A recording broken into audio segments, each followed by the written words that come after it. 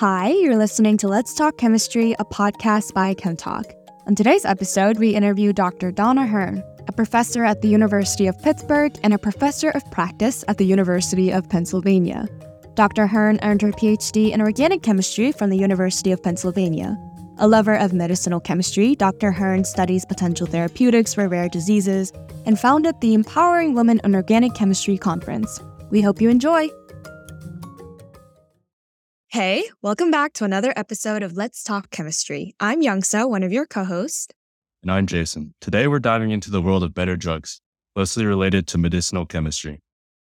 Our guest today is Donna Huryn at the University of Pittsburgh. Let's hear more about her fascinating background. My name is Donna Huryn. I am currently a professor in the School of Pharmacy at the University of Pittsburgh, and I'm going to be moving to the University of Pennsylvania in the chemistry department in September. And so I started as an undergraduate at Cornell University, where I thought I wanted to be a physician. And then I took organic chemistry, and I really loved it. I loved that you could explain pretty much everything if you understood chemistry. And so that really intrigued me. And then I really liked organic chemistry. So I went to graduate school at the University of Pennsylvania and worked on the total synthesis of natural products. So really complex molecules that nature makes, but we wanted to see, could we make them in the lab?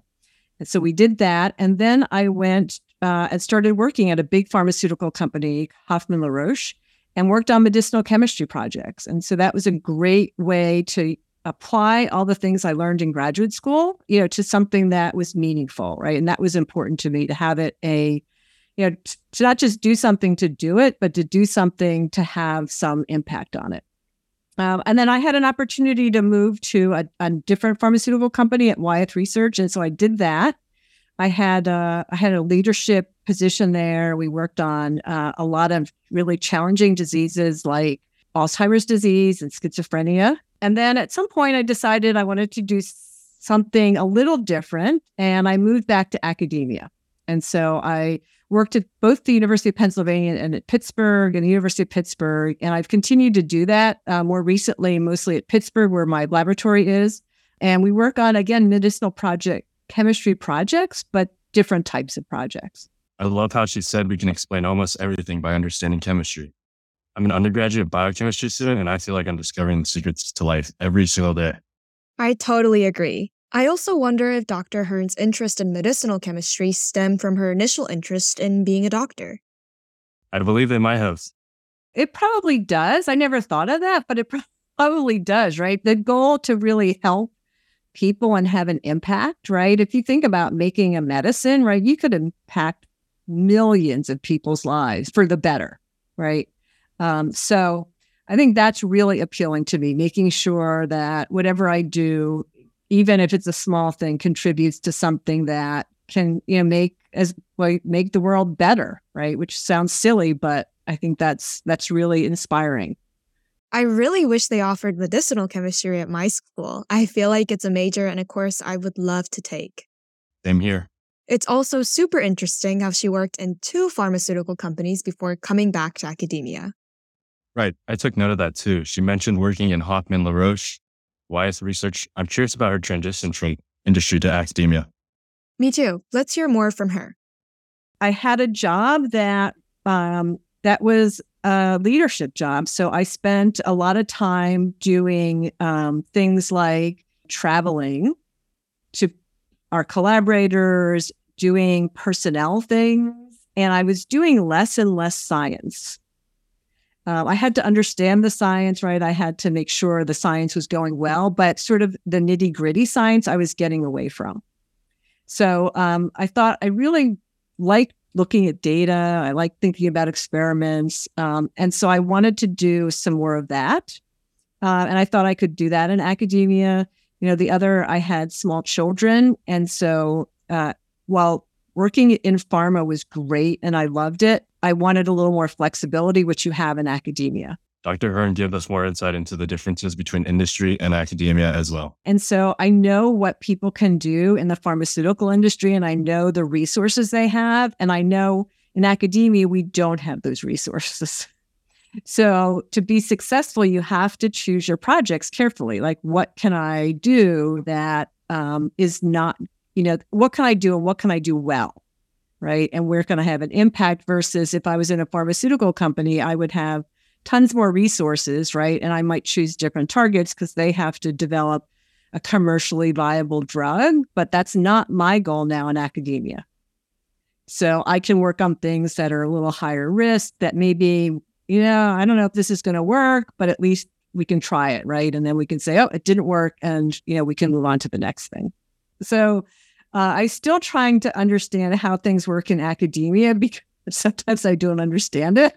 So, but one big difference is in a company in pharma, it's very collaborative, right? And so you're always working with people in other disciplines. And so I still try to do that, but it's not that common it's more common now, but you really are rewarded for being an individual in academia, right? You get tenure for what you do, not for what you do as a group. So that's a different mindset, I think, that I didn't really appreciate, but I still try to bring that to what I do. And I also try to bring the mindset of just because there is a project you could do it doesn't mean you should do it. And so sort of taking advantage of the resources you have, sort of the time you have to do it, like what impact you can make. I think that's maybe a little different than some other people. But so those are, I think, two of the big ones that I see different. I didn't appreciate that I would enjoy working with students so much. And so you mentor people in pharma, right? You hire people, you work with them, but in academia, you get to work with people who really haven't decided what they're going to do yet, right? Or you could really help them make decisions. You could help them show them opportunities or give them opportunities that, once you're in pharma, they've already sort of passed that point. Two different atmospheres for sure. Also, in academia, people can have a more adventurous spirit and take on riskier projects. In the industry, people might lean towards safer projects. Right.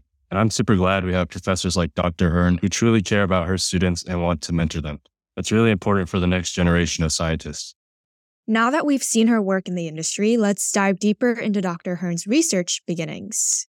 Right. Dr. Huryn began her research at a crucial time for human health.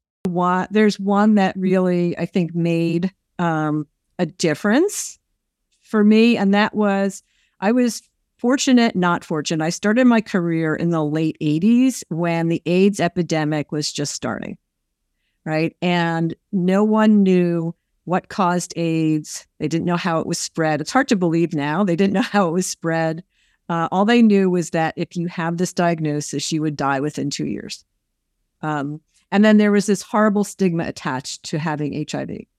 So I was really fortunate that I worked on a project that focused on HIV. To provide some context, human immunodeficiency virus, or HIV, was a prolific sexually transmitted disease in the United States during the 1980s.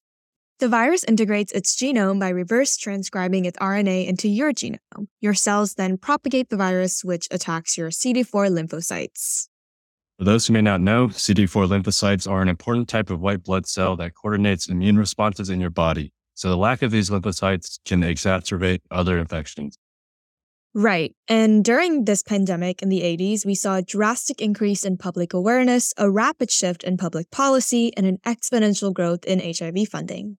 At that time, there was incredible collaboration between the government, between companies, between academics to get things done. And you could just see how fast things could be done. So it's very similar to what happened with COVID, right? And I'm sure you've heard the stories about how fast they developed these drugs. So it's very similar, right? Would it be great if the public, government, and scientists always got along?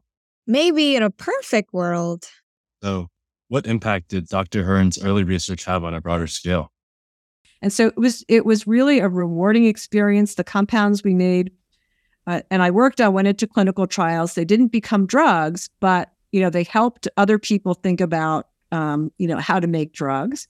And it just gave me the idea of what a huge impact if you worked in the pharmaceutical industry, you could have, right? And so now you think about HIV is not a death sentence. It's a chronic illness. People survive forever because of those drugs and because of all the work that was done then.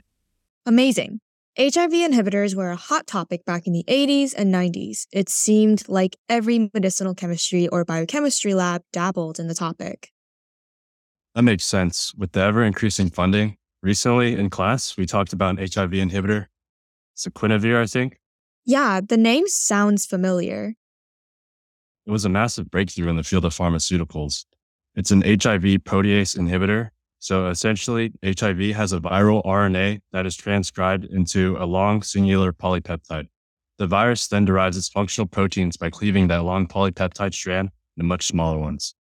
So essentially, in the presence of Sequinavir, the virus seems to no longer able to form the necessary proteins for it to function. Isn't that cool? Let's hear Dr. Huryn's final thoughts about that era of medicinal chemistry. While it was happening, when I look back on it, I see more, like I really appreciate having that opportunity more than when I was in it. Although it was very exciting when it was happening. Like everybody was like, all right, Donna, what'd you do today? But it was a great opportunity. People were, from all angles, were really making a huge effort to try to be successful. Wow, that was quite inspiring. Yeah, it just goes to show the importance of scientists and collaboration in critical times like the AIDS and COVID-19 pandemic. So, what kind of research does Dr. Huryn do nowadays? Well, let's hear from her. We have several medicinal chemistry projects, and we work with typically a person in biology or a person in a medical school who does the hardcore biology, and we do the medicinal chemistry. And so what we do is we find ways to manipulate the activity of a specific protein or a pathway that we think is going to be important for disease. And so there's lots of different ways to start that, to optimize it. But we have to think about, is it very potent towards this one target? Is it selective so that when we do the tests with it, it's not affecting other pathways or targets? Can it get into a cell? So does it have these pharmaceutical properties that will make it get into a cell and be stable enough in a cell to do all these things? So there's lots of things that go into it. And then we get to work with our collaborators, and they put our molecules into their systems, and we get to see what they do. That's so cool. I love how collaborative Dr. Huryn's research is. If I'm understanding correctly, her lab designs these small molecules, and other labs can test those molecules in their biological system. Exactly. The molecules that Dr. Huryn synthesizes can be assayed inside certain cell lines or animal models that are representative of the disease or mechanism that they are studying. That makes sense. At the end of the day, science is just an ever-growing model that is continually tested and tweaked. So the more representatives, the better. That's a great way to look at it. Referring to Dr. Huryn's most recent papers, her work on therapeutics for acute kidney injuries would be a great example of her use of animal models. We have a big project that's looking for therapeutics for acute kidney injury, which I don't know if you've ever heard of. I'd never heard of before I started working on it, but it's a very, very common occurrence to people, particularly in the hospital. And it's really serious. So, there's nothing to do for it. Aren't zebrafish quite poisonous? Yeah, they have extremely poisonous spines, but zebrafish larvae can also be used to test the toxicity of certain compounds. It's fascinating. It kind of blows my mind that one day a scientist decided to test their compound on a zebrafish, and that's how zebrafish assays were born. Right. And that's only the beginning of Dr. Huryn's work. She is involved in many projects focused on a variety of diseases. We have a small project on a rare neurological disease, and then also one on a bigger project that's on cancer. And so we try to work on things that there's nothing else out there, so that we think we can try to have an impact, right? Or that will, or at least move science forward a little bit. Even if we never make a drug, we can at least, provide some knowledge to the other people, who then eventually could be turned into a drug or a therapeutic. Creativity and freedom Dr. Huryn has to pick and choose her pursuits makes academia seem really fun. Exactly. And with so many pressing issues, Dr. Huryn has had plenty of time to develop her methods of choosing what to prioritize. So what we do is we find ways to manipulate the activity of a specific protein or a pathway that we think is going to be important for disease. And so there's lots of different ways to start that, to optimize it. But we have to think about, is it very potent towards this one target? Is it selective so that when we do the tests with it, it's not affecting other pathways or targets? Can it get into a cell? So does it have these pharmaceutical properties that will make it get into a cell and be stable enough in a cell to do all these things? So there's lots of things that go into it. And then we get to work with our collaborators, and they put our molecules into their systems, and we get to see what they do. And sensing a common theme amongst Dr. Huryn's work, she focuses on designing small molecules that inhibit specific targets that propagate the pathology of diseases. Yeah. And as a medicinal chemist, a large majority of Dr. Huryn's time goes into designing these small molecule inhibitors. I learned about enzyme inhibitors in my biochemistry class.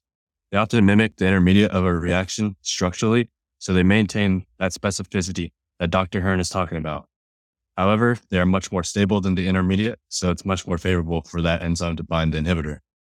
And to add on to that, some of the compounds that she designs can also be allosteric effectors. For example, the compound that Dr. Huryn predicted to be inactive but showed activity changed the shape of the protein into a conformation that would allow for activity. These molecules have the ability to inhibit and upregulate certain mechanisms in the cell and or body. Exactly. Shifting gears a little bit, I also want to talk about another area of impact Dr. Huryn has worked on, empowering women in chemistry. That is super important. I saw that Dr. Huryn actually had a paper written, Medicinal Chemistry, Where Are All the Women? Me too. She actually shared with us more about that paper and her exciting work at a conference.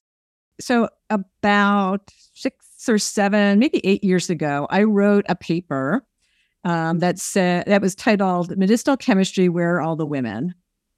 And the premise of the paper was medicinal chemistry is a great field, right? It's fun, it's exciting, you could have this huge impact, you get to travel, right? There's all kinds of things. So why aren't there more women in it? There's about 20% women regardless of how you count. If you count by papers, by just membership in organizations, 20%. So even though in people graduating with science degrees or chemistry degrees of bachelor's or PhDs, it's almost 50%. And so where are all the women going?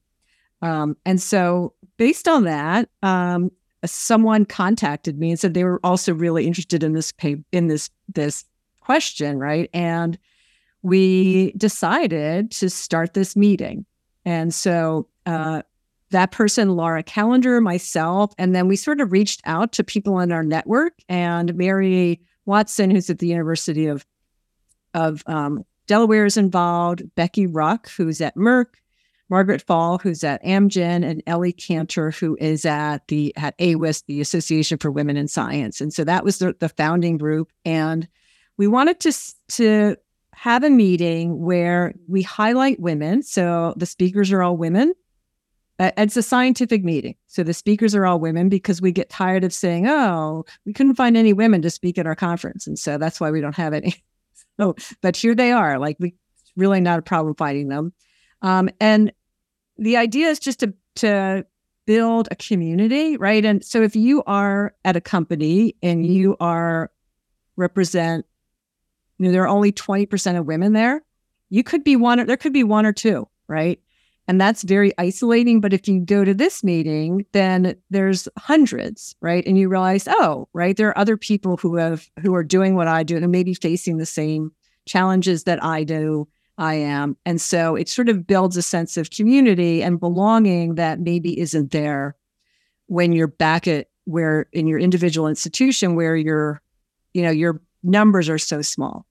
And so that was really the goal. And then we do some different things. We have, in addition to scientific talks, we have kind of workshops, like things like how to say no, or how to give a talk, just things that are a little different that maybe help people just develop in their careers or develop personally. So it's been great. We had Our first meeting was 5 years ago, and we had no idea to expect anybody. And we had over 170 people come from all across the United States. They came from Minnesota and from Texas, right? And so we thought, wow, this must be really valuable to people.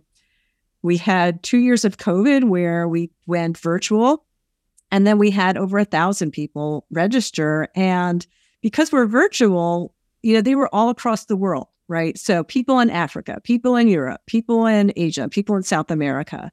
And so that was like, whoa, like there's really an interest in this, right? And we just went back to in person. We had our 5th meeting at the Amgen campus in California. We had over 300 people attend. It was virtually and, between virtual and in person. And people just really enjoy the meeting because there's great science. But then there's also just this sort of sense of community and sense of kind of empowerment. That was the goal, is like, can we empower people and help not only people come into our careers, but stay in there once they're there? Because that seems to be the problem, is that there's a leaky pipeline. So, maybe if you have mentors or maybe if you have role models, right, you're more likely to stay or think that you're not isolated. This is such important work. I really need to check out this conference. For our listeners who are curious about the next one, it is happening in June of 2024.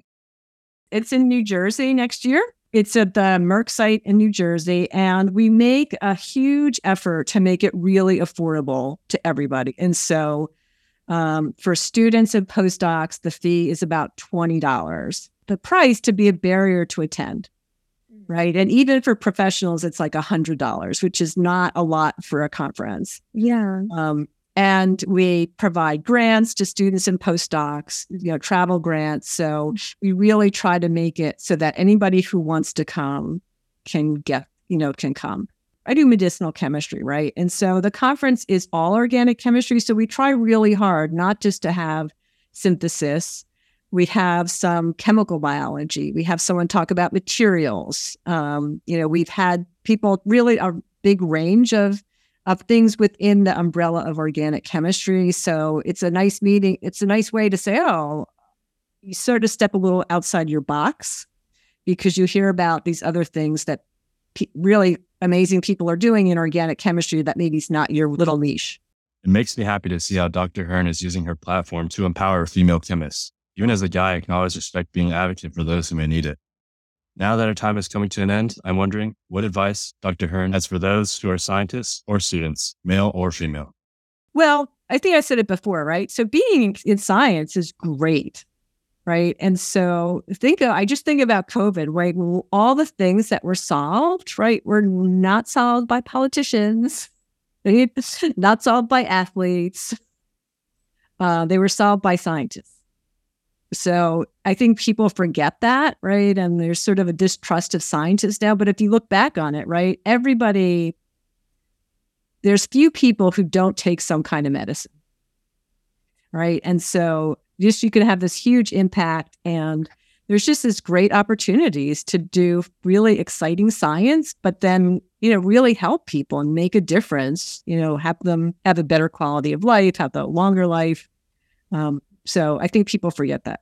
Think about sometimes the day-to-day stuff, like when you're a graduate student, is really disheartening, tedious, right? But if you think about the big picture, right, it's sort of, I have to get through this to get to the next level, or to get to the fun part.